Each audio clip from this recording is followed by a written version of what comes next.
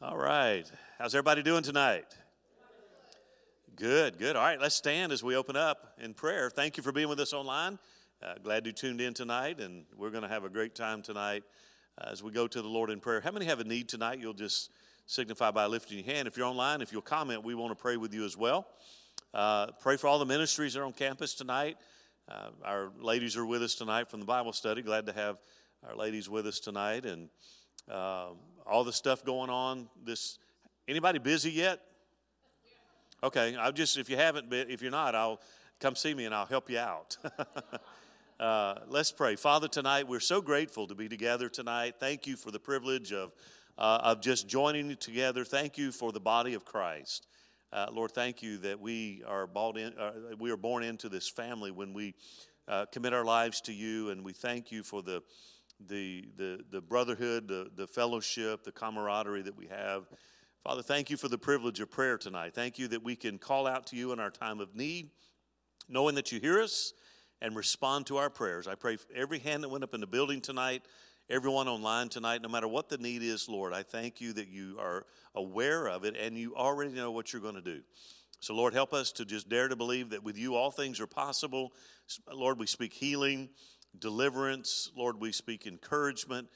Lord, peace into chaotic situations. Lord, I pray that you would meet every financial need. I pray for all the ministries on campus tonight that you would be exalted and lifted high in all things. And I pray that you would be with us in our time of study tonight. Open our hearts. Let us hear what the Spirit says to us. We commit this time and service to you right now. Thank you for all that you do. We declare it in Jesus' name. And we all said, Amen. God bless you. You may be seated tonight. Go ahead and turn with me to Matthew chapter 2. Matthew chapter 2. While you're turning there, a couple of announcements. First of all, it was a busy weekend with just everything that was going on. Thank you for all the help. We had our food distribution. We had our snow slide. We had the Celebrate the Child. Wasn't that wonderful Sunday? What an amazing job he did. Was so enjoyable and kind of emotional. Just a beautiful presentation. This week we have FAM, our Family and Marriage Ministry. Will be meeting at the barn Friday night at 6. So call in all of our families. What did I say? 6:30. Will somebody get that right one? No, I'm just kidding. 6:30 FAM at the barn on Friday night. So bring your kids. They're having their Christmas celebration, and we just really love the FAM ministry. Look forward to 2024. God doing something really incredible with it. Also, on the 13th is our Senior Saint Christmas party. Is that what you're calling it? Yeah. Just be there. Okay, so you can fill it in the blank. On the 13th, our senior luncheon Christmas celebration. It's a Wednesday, so note that. It's a Wednesday, different than typical Thursday. Everybody say Wednesday. We don't do well with change, so it's Wednesday, not Thursday. We have that going on next week. Sunday, I'm going to start a kind of a short Christmas, not really a series, maybe a 2-part, 3-part series or message on Christmas, Rediscovering Christmas. Rediscovering Christmas. And as far as the schedule, I don't know that they've posted online yet, but we are going to, on Christmas Eve, that Sunday morning, we're having one service. Won't have Sunday school that morning. We'll do a 10 a.m. service, and it will be our Christmas Eve celebration. We'll do a 10 o'clock service right here, and we're going to have communion that morning, and we won't have service that midweek, which is the 26th, 7th, the 27th. We won't have that midweek service. Then we'll resume normal on the 31st. So Sunday school, 8:30 Sunday school, and then 10:45. So that'll be published on our social media and the little bulletin things. Just note that. So anyway, let's get right into our teaching tonight. I'm going to be teaching on the Grinch. The Grinch. You're a mean one, Mr. Grinch. I'm not going to sing it to you, but you know it well. Matthew chapter 2, verse 16 says, Then Herod, when he saw that he was deceived by the wise men, was exceedingly angry. And he sent forth and put to death all the male children who were in Bethlehem in all its districts from 2 years old and under, according to the time which he had determined from the wise men. Then was fulfilled what was spoken by Jeremiah the prophet, saying, a voice was heard in Ramah, lamentation, weeping, and great mourning, Rachel weeping for her children, refusing to be comforted, because they are no more. May the Lord add his blessing to his word tonight. So over the next couple of weeks, we're going to be just looking at the Christmas story from many different angles. Sunday, actually, I've never used this text. I'll be preaching out of Sunday for Christmas, but when we unpack it, you'll understand why I chose it. Tonight, talking about the Grinch. You know, one of the things about Christmas season is we're introduced to many characters. When you think of Christmas, what do you think of? Okay, so Santa Claus. Anybody else want to say anything? Okay, birth of Jesus. Okay, talk about modern culture. Where are we at? So think about this. Frosty the Snowman, Rudolph the Red-Nosed Reindeer, Jack Frost. How about Clarence? Anybody remember Clarence? Yeah, you know, we got Clarence. How about the Heat Miser? Right? That's going back. How about Scrooge? I can't forget about him because he's still alive and well in 2023. You know, there's another character that Dr. Seuss revealed to us who is from the village of Whoville. You know him well. He's the Grinch. He's the grumpy. He was the grump that attempted to steal Christmas, the Christmas cheer from all the Whos in Whoville. Okay, he's the Grinch. And as hard as he tried, again, you know it, as hard as the Grinch tried, the lesson we learn from that story is this. When Christmas is in our heart, it doesn't matter what's under the tree. When Christmas is in our heart, it doesn't matter what's under the tree. Well, let's go back a few centuries, a few millennia actually, and let's talk about the origin of the Grinch. The origin of the Grinch we find in 447 BC. We know him as Herod the Great. He's only 25 years old. He's just been named the governor of Galilee. Again, a high position for such a young man. The Romans hoped that Herod would kind of pacify the Jews of that region. In 40 BC, the Roman Senate named him King of the Jews. That was the name that they gave him. It was a title that the Jews hated for two reasons. Number one, they didn't like it because he was not a Jew by birth. And number two, they didn't like it because he was not a Jew by religion. They gave him that title, King of the Jews, as an irritant, kind of being antagonistic. So as the years rolled by, and this is some historical things about Herod that I'm going to call him the Grinch tonight, he became, as he grew, again, 25 years of age was when he was tapped to be the governor of that region. And as he grew, he became very cruel and clever. And really, like all despots, he held tightly to his reins of leadership by brutality, and he removed anybody that got in his way. I mean, anybody that stepped up and challenged his authority, challenged his leadership, they were gone. And over the years, he was known as a man who killed a lot of people. In fact, he killed his brother-in-law, he killed his mother-in-law, he killed his wife. I mean, these are historical facts about this man, Herod. It was the murder of his wife, however, that drove him mad. He literally became, again, he did it. He killed her because he thought she was a threat to his power, but he never got over her. Even though he was only 44 when he killed her, he lived to be 70. When he killed his wife, that was the beginning of the end. Things began to unwind. Herod the Great was a killer. It was his nature. He killed out of spite. He killed to stay in power. For this man, this Grinch, human life meant nothing. Human life had no value to this man. The great historian Josephus, and this is where you get a lot of information, Josephus called him barbaric. Another writer dubbed him as the malevolent maniac, and another one called him the great pervert.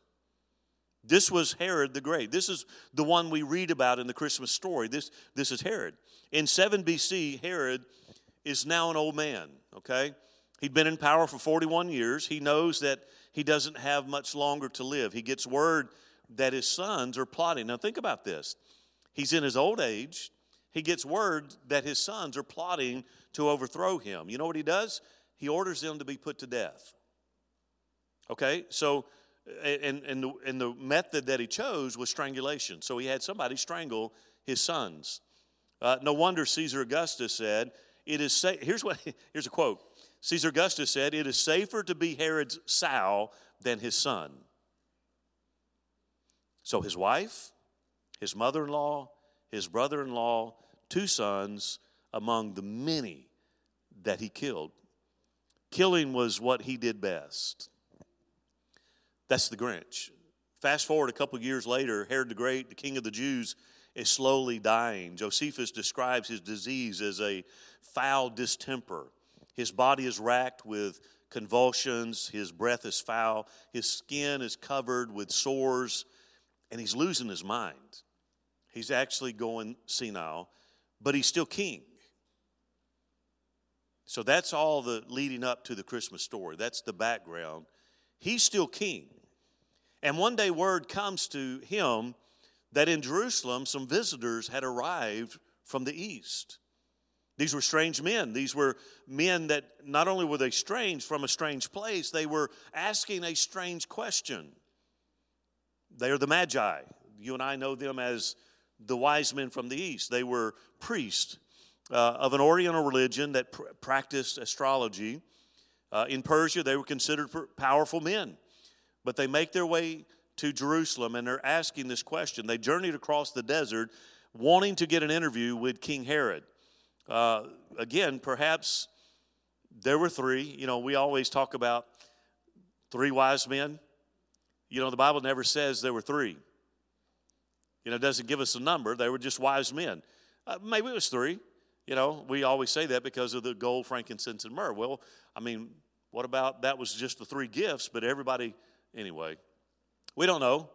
The important thing was Herod was not, the important thing to Herod was not who they were, but what they asked. Because here's what they ask in verse 2 of that chapter. I didn't read it, but here's what they ask.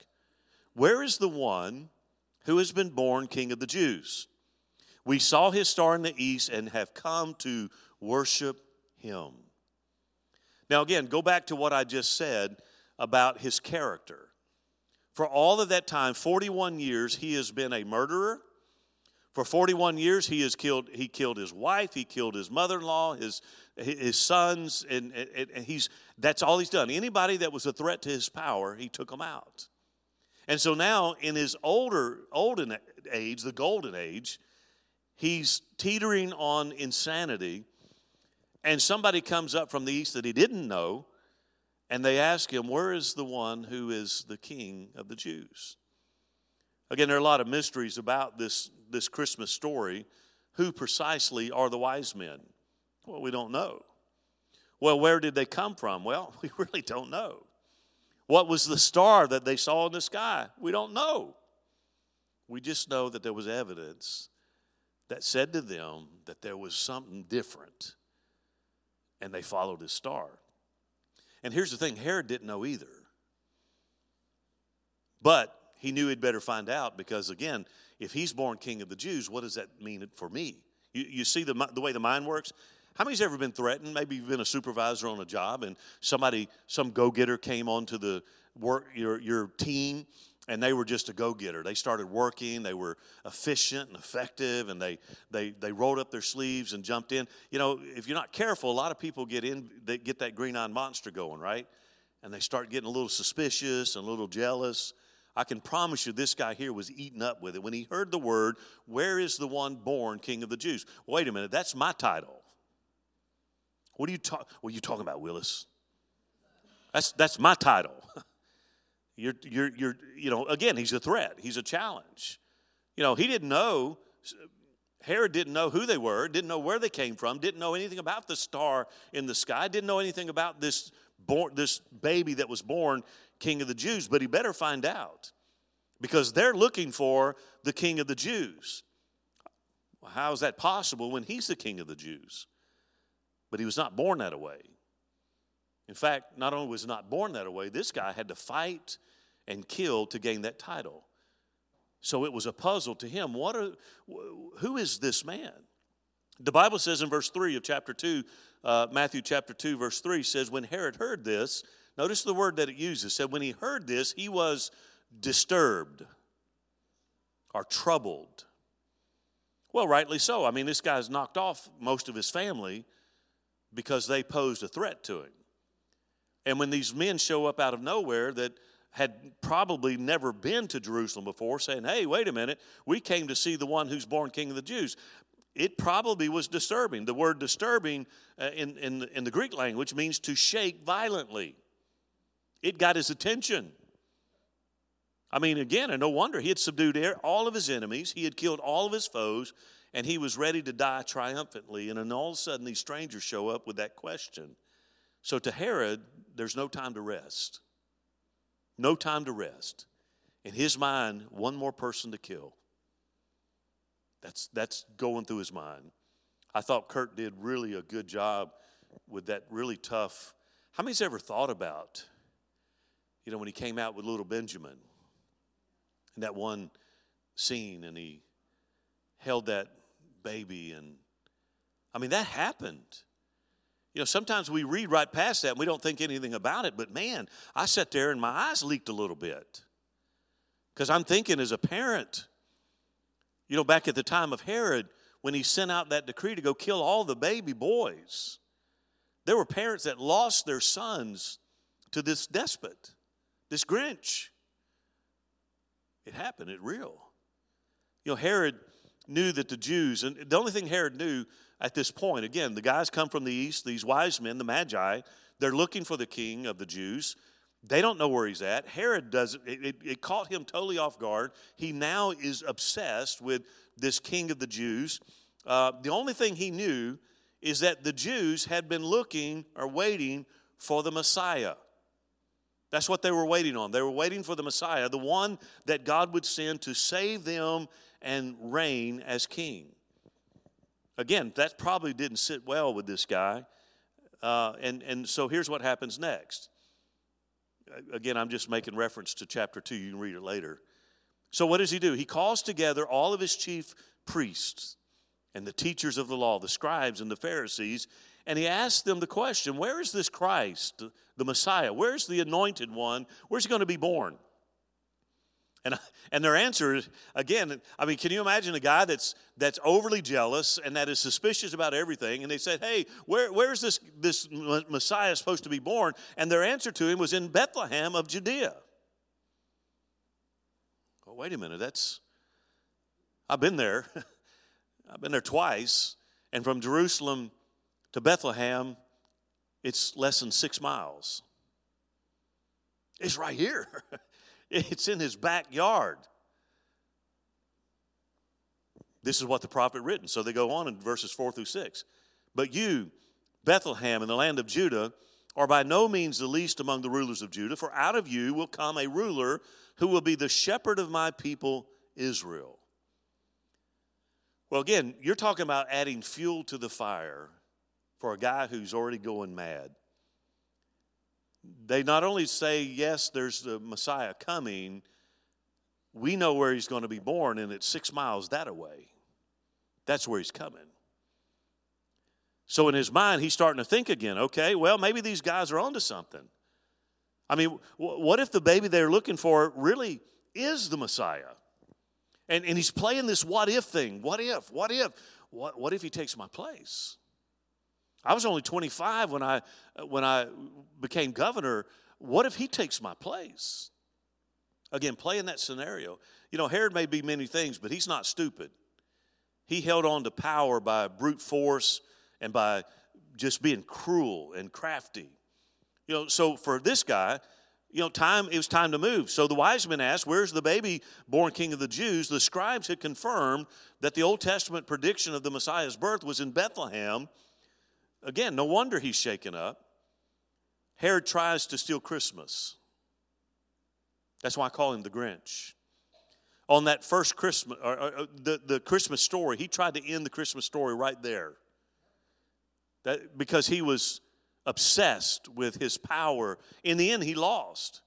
And I think a lesson still rings true for us today. You think, would a man really try to kill the Christ, the Son of God? Well, Herod did.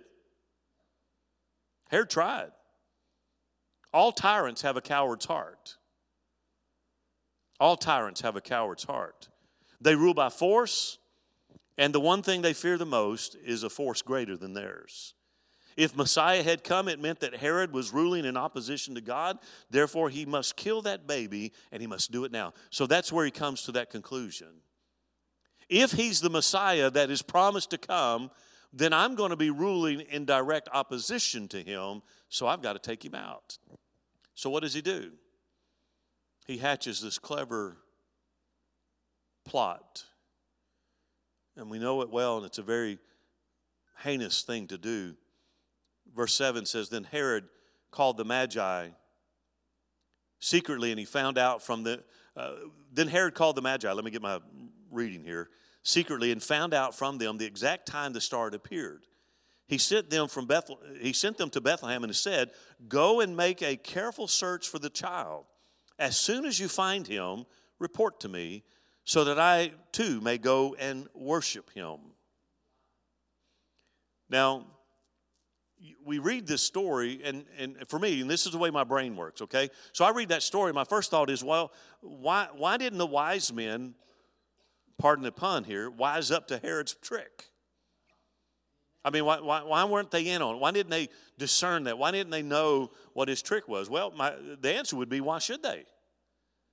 I mean, why should they? They had no reason to suspect his motives. He said, look, go to Bethlehem, find this baby child, and come back and report to me so that I can go and worship too. They had no reason to doubt his motives. I don't think he was walked around with wild eyes and slobbering at the mouth and, just as, this mad. I don't think he was like that. Go find him. I want to come worship him too. They didn't have any reason. Another thing you might think of is, well, why didn't Herod send some troops to Bethlehem to check things out? Well, he could have, but that would have attracted way too much attention at that point. Another question might be, well, if he was so concerned about it, why didn't he go to Bethlehem and see for himself? Good question. Why didn't he go? Because he didn't want to come face to face with the king sent from heaven. That's it.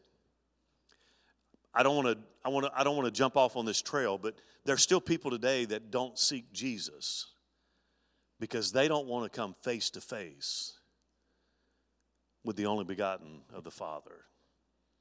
Because if I come face to face with him, then I have to acknowledge. What did Isaiah say? Isaiah 6 says, he said, I saw the Lord high and lifted up, and his train filled the temple. And if you go on and read that narrative there in Isaiah chapter 6, it talks about how that when he saw God in all of his glory and all of his splendor, there was something that happened. He said, all of a sudden, he became self-aware. He said, I'm undone. I'm undone. I'm a man of unclean lips, and I dwell among a people of unclean lips. He all of a sudden came consciously aware of his sin. That sin means to miss the mark. In the presence of God, in the presence of holiness, he became aware that his standard was not good enough, and that's why he prayed. That's why he was overwhelmed. And the Bible says that the seraphim took the tongs and took the coal from the altar to purify. To purify. See, that's why people don't seek him today, is because if I come face to face with the heaven-sent Son of God, then my righteousness is of filthy rags in his presence. And Herod didn't want to face that. Herod didn't want to face the heaven-sent king. That would be too much. Because if he saw him, he would be forced to decide. At all cost, he wanted to avoid that. So he didn't go, and he didn't send soldiers. He sent the wise men instead. And so they go, and you know the rest of the story. We sing about it, we talk about it, we put it in pageants every year. The star miraculously reappeared and led them to the exact house. When they found the baby Jesus, so if you remember Jameson in the deal on Sunday, I'm stuck calling him Josh. So last couple times I've seen him, I'm like, hey, Josh. So they go find baby Jesus, and the Bible says they bowed down, they worshiped him, and they offered him gold, frankincense, and myrrh. See, the Magi knew something Herod never knew, and that is that this little baby in a tiny house wrapped in rags would someday rule the world. They were not ashamed to give gifts fit for a king. And this is where the story takes an interesting turn, because right before they head back to tell this madman Herod where Jesus was, we're told one last thing in verse number 12. Having been warned in a dream not to go back to Herod, they returned to their own country by another route. They were wise men that were wise enough to seek the Messiah and wise enough to discern the voice of heaven. And they left a different route. The Magi went east, Mary and Joseph and the baby went west towards Egypt. Soon Bethlehem was as it had always been and still is, a sleepy country village. So think about Herod. He's waiting and anticipating. Anybody remember that old commercial? Anticipation. Was it ketchup? Wasn't it the ketchup? Yeah. Can you imagine him sitting there waiting for the Magi to come back? He's just chomping at the bits, waiting, probably wringing his hands, waiting for the Magi to come back and just share where he is so he can go take him out. Again, that was the ultimate plan right there. But they played a trick on him. They left that other route, went a different way, didn't come back. When Herod saw that he'd been tricked by the Magi, the Bible says he became enraged. Why? Well, the trickster had been tricked. Listen, all things are open and naked before God. You may we can pull the wool over some people's eyes, but you never do it over God's eyes. That con man had been conned. The liar had been double-crossed. And now we see the wisdom of God. So before I tell you what happens next, I want you to keep in mind, I'm building up to something. Herod is old and he's sick. He's slowly losing control of his kingdom. He's dying and he knows it. He's angry over being tricked by the Magi. He has to do something about this threat to his reign. He's out of his mind with rage. Fear, frustration, pain rack his body. He's insanely jealous and nearly insane. He's a bloody killer by nature. Remember, he killed most of his family just to hang on to his power. That's him. All of the instincts of his lifetime now bubble to the surface. So I don't know about you. This debate that we have in our culture today about abortion, killing the unborn, it bothers me. And I know there have been people, we have people in the church, I don't condemn anybody at all. There are people that, again, quite frankly, society has fed a bunch of garbage to. And there are people that struggle with the guilt of that. This certainly is not any type of condemnation, but it bothers me. It bothers me how the callousness of the human heart can get to a level that we would kill the most innocent among us. And I say that all of his history, the reason I spent a little bit of time giving you the history of this despot is because there was something inherently wrong with this man's thinker to do what he's about to do. My instinct as a father, as a human being, I've been in trouble more times than I care to count because I've stepped in when I thought a little child, an innocent one, was being abused. Sheila and I were sitting in a restaurant in Germany shortly after we had gotten there. And I'm sorry, I am me. He's still working on me, right? There was a couple sitting behind, but not too far from us. We were sitting at a restaurant there on base there in Germany, and they started on this child, and I'm literally holding the table. Discipline's one thing, but this had taken a leap past discipline to something that I thought should never happen, number one, and number two, not in public especially. And finally, I'd had all I could take, and I just got up, and I walked over there, and I politely said something to them and voiced my displeasure.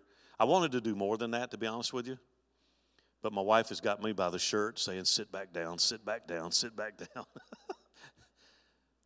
I can't imagine what went through this man's mind. He went absolutely bonkers. And all of his previous history boiled to the surface. When you think of Herod, there's one thing that stands out about him that we can recall. And even people that are not overly religious in the holidays, maybe not up to speed on a lot of the characters of Christmas, if you mention this guy, there's one thing they know about him. It's termed the slaughter of the innocents. And after 2,000 years, Herod is known for this one act. Yes, he was violent, took out most of his family, he was insane, but he's known for this one act. When Herod realized that he had been outwitted by the Magi, he flipped out, went insane. He gave orders to kill every baby boy in Bethlehem and the surrounding areas that were 2 years old and younger.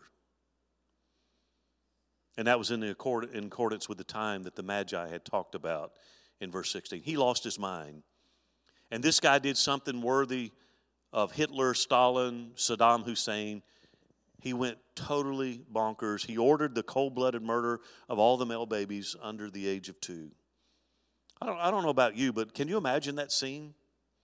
Soldiers on the death squad breaking into the homes, finding baby boys, and then running them through with a sword. It just does something to me. That Sunday touched me because I thought, you know what? He's acting. I'm sure it was amplified many, many times over what he did on Sunday. Throughout the streets, they go seeking every baby boy, killing all night long. They had their orders, and their orders were to kill every baby boy. Don't miss one. They did their job well. By morning, the slaughter is over. The soldiers are gone. The babies are dead. And the whole town of Bethlehem is ringing out with cries of mourning. Mothers, as the scripture says, refusing to be comforted because their children are no more. Some people would ask the question, did this really happen? Could Herod really have done this? And the answer is consistent with everything historians know about Herod the Great, yes. Because killing is what he had been doing for 41 years. And there's no reason to think that he wouldn't do something like this. Back in Jerusalem, Herod leans back on his couch and he hears the good news that all the baby boys are dead. And he's probably thinking, job well done. I've done it again. I've secured my position. I'm safe. I killed my last foe. Little did he know that the one who watches over all had seen and warned, and they got the baby Jesus out of town. The Bible concludes the story of Herod in verse 19 by noting the death of Herod. Josephus says, and it's a little gross, but the historian Josephus says that when Herod died, maggots had eaten away part of his body. He died in agony, he was insane, he was tormented and delirious. When he died, they buried his body in a grave not far from Bethlehem. And not long after that, Mary and Joseph and the baby Jesus returned from Egypt, and they moved to a Galilean village called Nazareth. That's where Jesus was. The man who tried to kill Christmas almost did, but he didn't. Herod the Great, slaughterer of the infants of Bethlehem, he didn't get the one that mattered the most. And you know why? God saw to it. Because the Word became flesh and dwelt among us. The Bible says he came into his own and they did not recognize him. Herod is a leading figure in this story in our text, but he's not the only player in this. And in fact, I think I've preached a message out of this same series looking at these characters. He's not the only one. You know, you think about, besides Herod, there are the wise men. And beside the wise men, then there are other characters. There are the scribes, the Pharisees in Jerusalem. All three of these people, all three of these categories of people represent us and how we respond to the Christmas story. This is the meat of it. I gave you a lot of history tonight. I won't do that again. I'm just kind of telling you, this story is a lot more than what you just read in the Scriptures. This man was evil. What he did was evil. It was real. But God had already prepared a way before the foundation of the world. All three represent different ways of looking at the Christmas story. The first way is hostility. Hostility. Herod stands as a symbol for the kind of world that Jesus came into. You know, we see the pageantry and man, my hat's off to the wonderful job that our decorators have done. By the way, there's a photo booth backdrop there. Anytime you want to take pictures over the next few Sundays, stop by. There's one in the gym as well. That's my announcement. See, that's what happens when I talk. I remember things I'm supposed to tell you, so I'll throw that out there. So again, we look around and we see the beauty. I mean, who doesn't like a Thomas Kincaid painting of Christmas scene of a local town, the town square, the snow and the lights and the people that are dressed to a T? And I mean, beautiful. How many know the world's not like that? It's not like that. I mean, I enjoy seeing the decorations, and I enjoy, again, the sights and the sounds, and now you add in the smells. I love the smells of the season. You got gingerbread cookies, and you got butter cookies, and pie. Pie. That's my holiday. So, but that's not the world. I mean, Herod represents the type of world that Jesus was born into. He represents the world's welcoming committee for the Son of God. And it's not the way that we thought it would be. I mean, if we knew that we had a dignitary coming to town, it's kind of, I'm not even going to say that. Well, when I was in the military, we called it a dog and pony show. Anybody familiar with that terminology?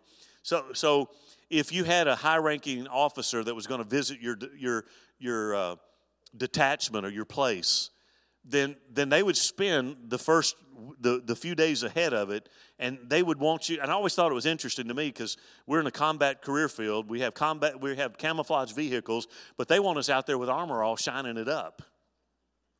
I always thought that was odd. Isn't the whole idea behind camouflage to not be seen?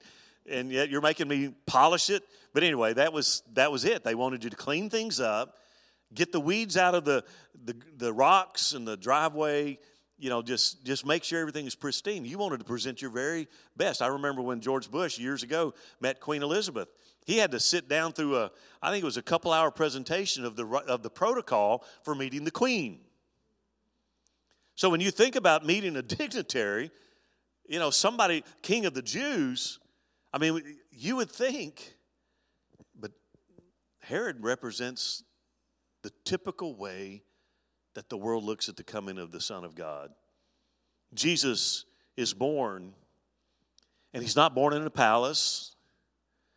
He's not born in a Holiday Inn. He's born in a barn. And then the rulers of the world of that day tried to kill him. The Bible says, again, I've already quoted in John 1:11, he came to what was his own, but his own didn't receive him. They didn't receive him. Herod stands for that bloodthirsty, cruel, vindictive side of the world system that stands in opposition of everything Christ stands for. That's why the Bible says we're to be in the world, but we're not of the world. The system, this world, and everything that's in it is in opposition to everything that God stands for. A world where, think about the world we live in, where human life is cheap. I get my blood pressure up when I see these commercials about sponsoring, $19.95 a month. And I know don't be mad at me for saying this, but they play these sad, heartstring tugging songs for raising funds for animal cruelty. And listen, nobody should be cruel to animals.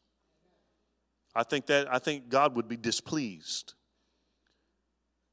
But those same people that put on those commercials and sponsor those things think nothing about snuffing out an innocent human life still in the mother's womb.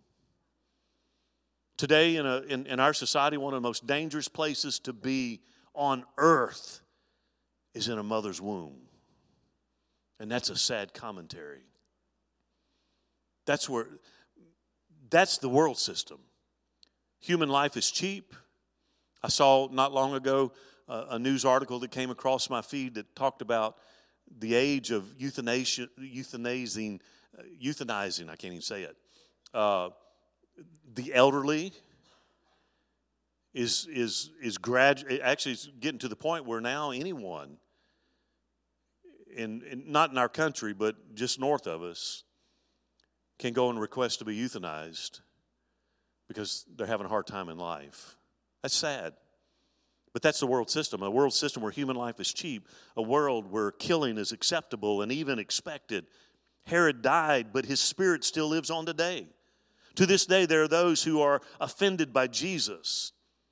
In fact, even the mention of his name will send some into just a rage because he stands opposed to everything that they believe. They oppose spiritual truth. They want to erase every trace of Christianity from public life. This group includes those, again, we've got school administrators, we've got politicians that want to banish anything remotely Christian, or, we don't want to talk about Christmas anymore. That's hostility. And there are people today that still view Christmas time with great hostility, just like Herod did. Another group would be those who are indifferent. Indifferent. The scribes represent this religiously indifferent group of people. Here's what I mean by that. Who are the scribes? They were the scholars. They were the ones that were charged with documenting and tracing or copying out the scriptures. That was their job. Why did Herod go to ask them? Because they were the ones who would know. They were in charge of the scriptures. They were the learned men of scriptures. If anybody was going to know where the Messiah was supposed to be born, if it was spoken in God's word, these guys would know. So he goes and asks them. These were the insiders of religious affairs. They knew the facts, and yet they did nothing with it. That's the interesting thing. They don't care. They don't. When you read the narrative there, nowhere in there we see any indication that when they were asked where the King of the Jews would be born or the Messiah, they didn't get excited. They didn't say, "Oh, could it be now?" You don't see that. You don't infer that from anything in Scripture. When Herod asked where the baby was to be born, they knew the answer. They told him where to look, but they didn't care enough to investigate for themselves. Again, Bethlehem is less than 6 miles away, but for these indifferent people, it was just too far to go. Too far to go. It was all academic to them. Have a nice trip. Hope you find the Messiah. Let us know. Indifference. We have that today. We have that today. There are people today that are totally indifferent to the things of God. That's why the Bible warns us over and over again about getting locked into the system of this world. Apathy and complacency. These men should have been singing and dancing because the Messiah had come. Instead, they ignore his birth. So my question would be, who's worse? Herod or the scribes? I think the scribes look worse because Herod, for all of his excess, was at least acting consistently with his nature. By contrast, these men knew the truth and they did nothing with it. You think maybe that's why Jesus, later on in Matthew, we find where he said, "Not everyone who says to me, 'Lord, Lord,' will enter into the kingdom, but he who does the will of my Father." Maybe there are people that it's all academic. They can quote you scripture. They can give you background, context of things, but it doesn't make a hill of beans to them. They're totally indifferent to them. It doesn't change or alter their lives presently. That's indifference. That's indifference. So we can be in the hostile group, we can be in the indifference group, or we can be in the third group represented in our text tonight, the worshiping group. See, it's our choice. This one final group on stage, these are the wise men who when they found the baby Jesus, what did they do? The Bible says they bowed down and they worshiped him. That's my group. That's what I want to be in. Come and worship. Come and worship. And then there's more to that song. I don't remember. That's the group I want to be in. And isn't it an ironic twist to the Christmas story that it's the pagans who recognize Jesus for who he really is? These were mystics from the East. And yet they recognized the Messiah that was born. Herod knows and he tries to kill him. The scribes know and they ignore him. But the wise men prove themselves worthy of the title wise men because when they found him, they worshiped. That's kind of where that cliche comes, wise men still seek him. That's where it comes from because that's what they did. These three responses picture the different ways that people today, even still now, they respond to Jesus. Some will always be hostile. They'll get mad at you. Listen, my canned response, and I'll talk about it a little bit on Sunday, but we hear people all the time talking about the war on Christmas, and we get mad at people talk about happy holidays. My canned response is always Merry Christmas. I don't do it to antagonize anybody, but see, Jesus for me is not an add-on. He is my life. But I don't get bent out of shape. I used to, but I don't get bent out of shape if somebody says happy holidays to me. I say Merry Christmas and go on about my merry way. Again, some people are going to be hostile. They're going to look at you and say, they might even get in your face and say some ugly things to you. They're hostile. Some will always be indifferent. It doesn't make a difference to them. And then there will always be those who worship. The great thing is I get to choose which one I'm going to be in. I can be uptight about things. I can be indifferent to things. Or I can worship. It's my choice. Sometimes you even see all three responses in one family. Right? After 2,000 years, Herod still has his grandchildren. People hostile. The scribes are still too busy to go to Bethlehem. And the wise men still seeking. So the ultimate question as I close tonight, it's not how someone else responds, but how do we respond? How do I respond? You see, when you get right down to it, that's all that really matters. How will I respond to this Christmas season? I know I've been saying it for 30 years as pastor here. Every Christmas I talk about don't get lost. Don't get lost in the ambiance of the celebration. Because there's a reason we celebrate. It's not tinsel and toys and cinnamon and hot cocoa and all the. It's not that. Oh, we enjoy that, but that's not it. It's that Jesus became one of us. See, am I going to be with Herod and I'm going to be uptight, wound up tight about everything? Am I going to be indifferent?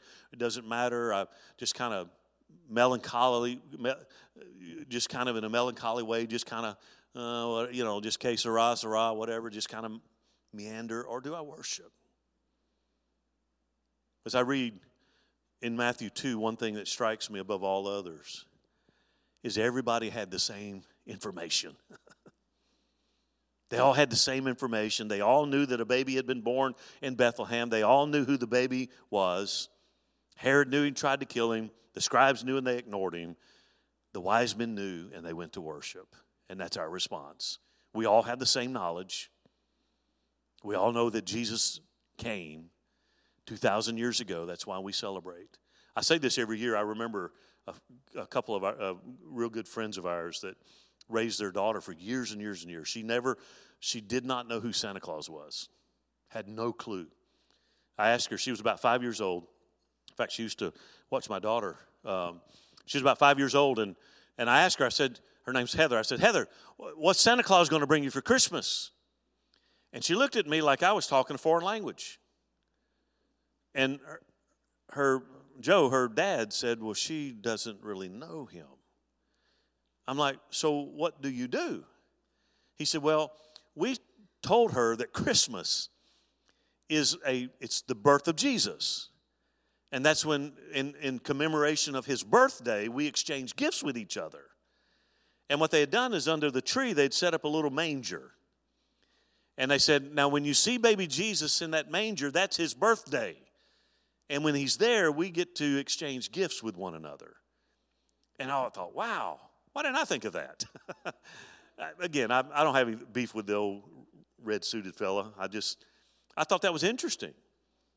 You know, we have the information. We can either become hostile, we can become indifferent, or we can worship. If we believe that Jesus is who he says he is, and I got to close, then let's do what the Messiah did. This year, things may not be where you want it to be. You may not have everything lined up the way you want it to be lined up. Maybe you're not well. Maybe things in your family are not well. Maybe there are health issues or financial issues. You know what? Let's still choose to worship. Paul wrote that we have been given what Paul said was the indescribable gift. If I don't get anything, I've already received the greatest gift. I've got it. And there's no power greater or great enough to take it away from me. That's why I worship. We come with an open heart. We bow down. We worship Jesus.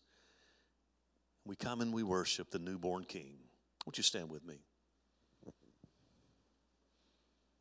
See, there are a lot of characters in the Christmas story.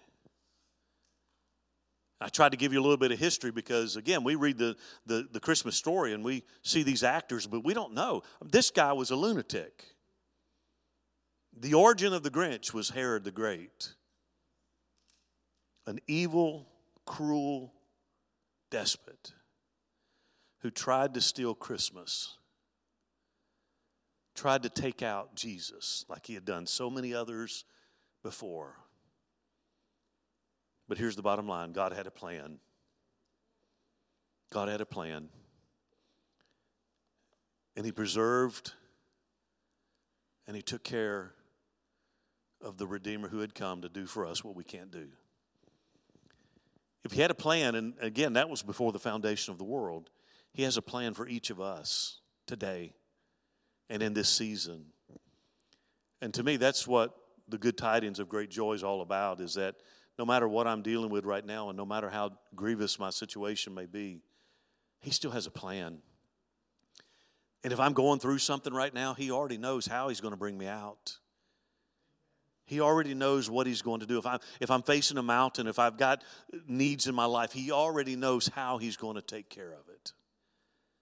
That's what Christmas is about. The sign given. You shall find a babe wrapped in swaddling clothes, lying in a manger. His name would be given Jesus, Yeshua, and he will save his people from their sins. Don't you bow with me as we close in prayer tonight? 3 possible choices to the Christmas season. I can become hostile, I can be indifferent, or I can worship.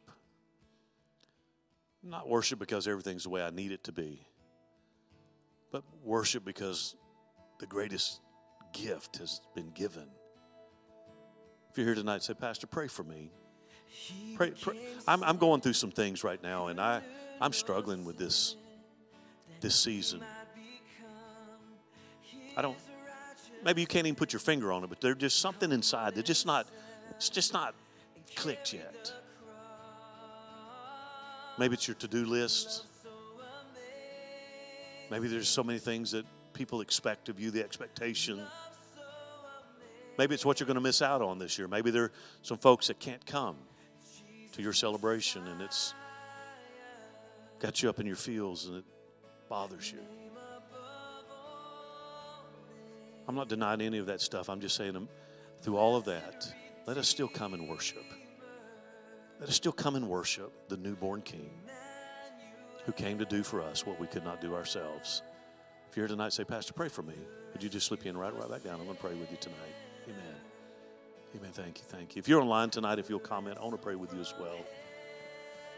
Father, tonight, thank you. This is a hard story. I struggled with doing this tonight. It's a hard story to hear. It's a hard story to tell. But it's what happened. Lord, there's evil. There's been evil in our world. Herod was an evil man, but it was still part of your plan. I don't fully comprehend all that means, but Lord, you had a plan, and that plan continues to this day, to this hour, this moment. Lord, there's still evil in our world, great evil. There's still people that are in the hostile camp. They still get hostile over anything that has to do with the Messiah. Well, there are those that have the knowledge, but they're indifferent to it. They have the academics of it. They just don't have the relationship. Lord, but then there are those who worship. Lord, I pray especially for those who raise their hand tonight. Lord, help us to just worship. Lord, to maybe not put any expectations on this holiday season and just worship the newborn King. Worship the indescribable gift that's been given to each. Whosoever will call upon the name of the Lord will be saved. Help us to find that place. As the wise men, they sought you. And when they found you, they humbled themselves, presented their gifts, and they worshiped and magnified your name. May we do that as well. In our grief, in our mourning, our sorrow, in our lack, in our frustration, may we find it within ourselves to worship you. Father, I pray you'll go with us tonight. Give us a great night. Give us a restful night. Should you tarry, Lord, I pray that we wake up in the morning with a spring in our step and a song in our heart. And Lord, may we carry the light wherever we go tomorrow. And may we shine in someone's darkness. This reason for the season. I love and I bless each one now in Jesus' mighty name. And we all said, amen. Amen. Thank you for being with us online. I look forward to seeing you next time. God bless you, and I love you very much.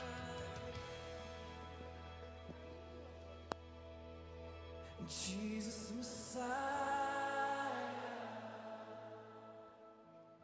name above names, blessed Redeemer, Emmanuel, the rescue for sin.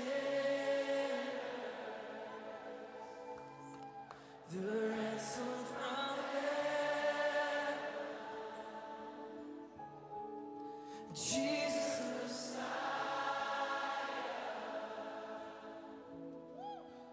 Lord.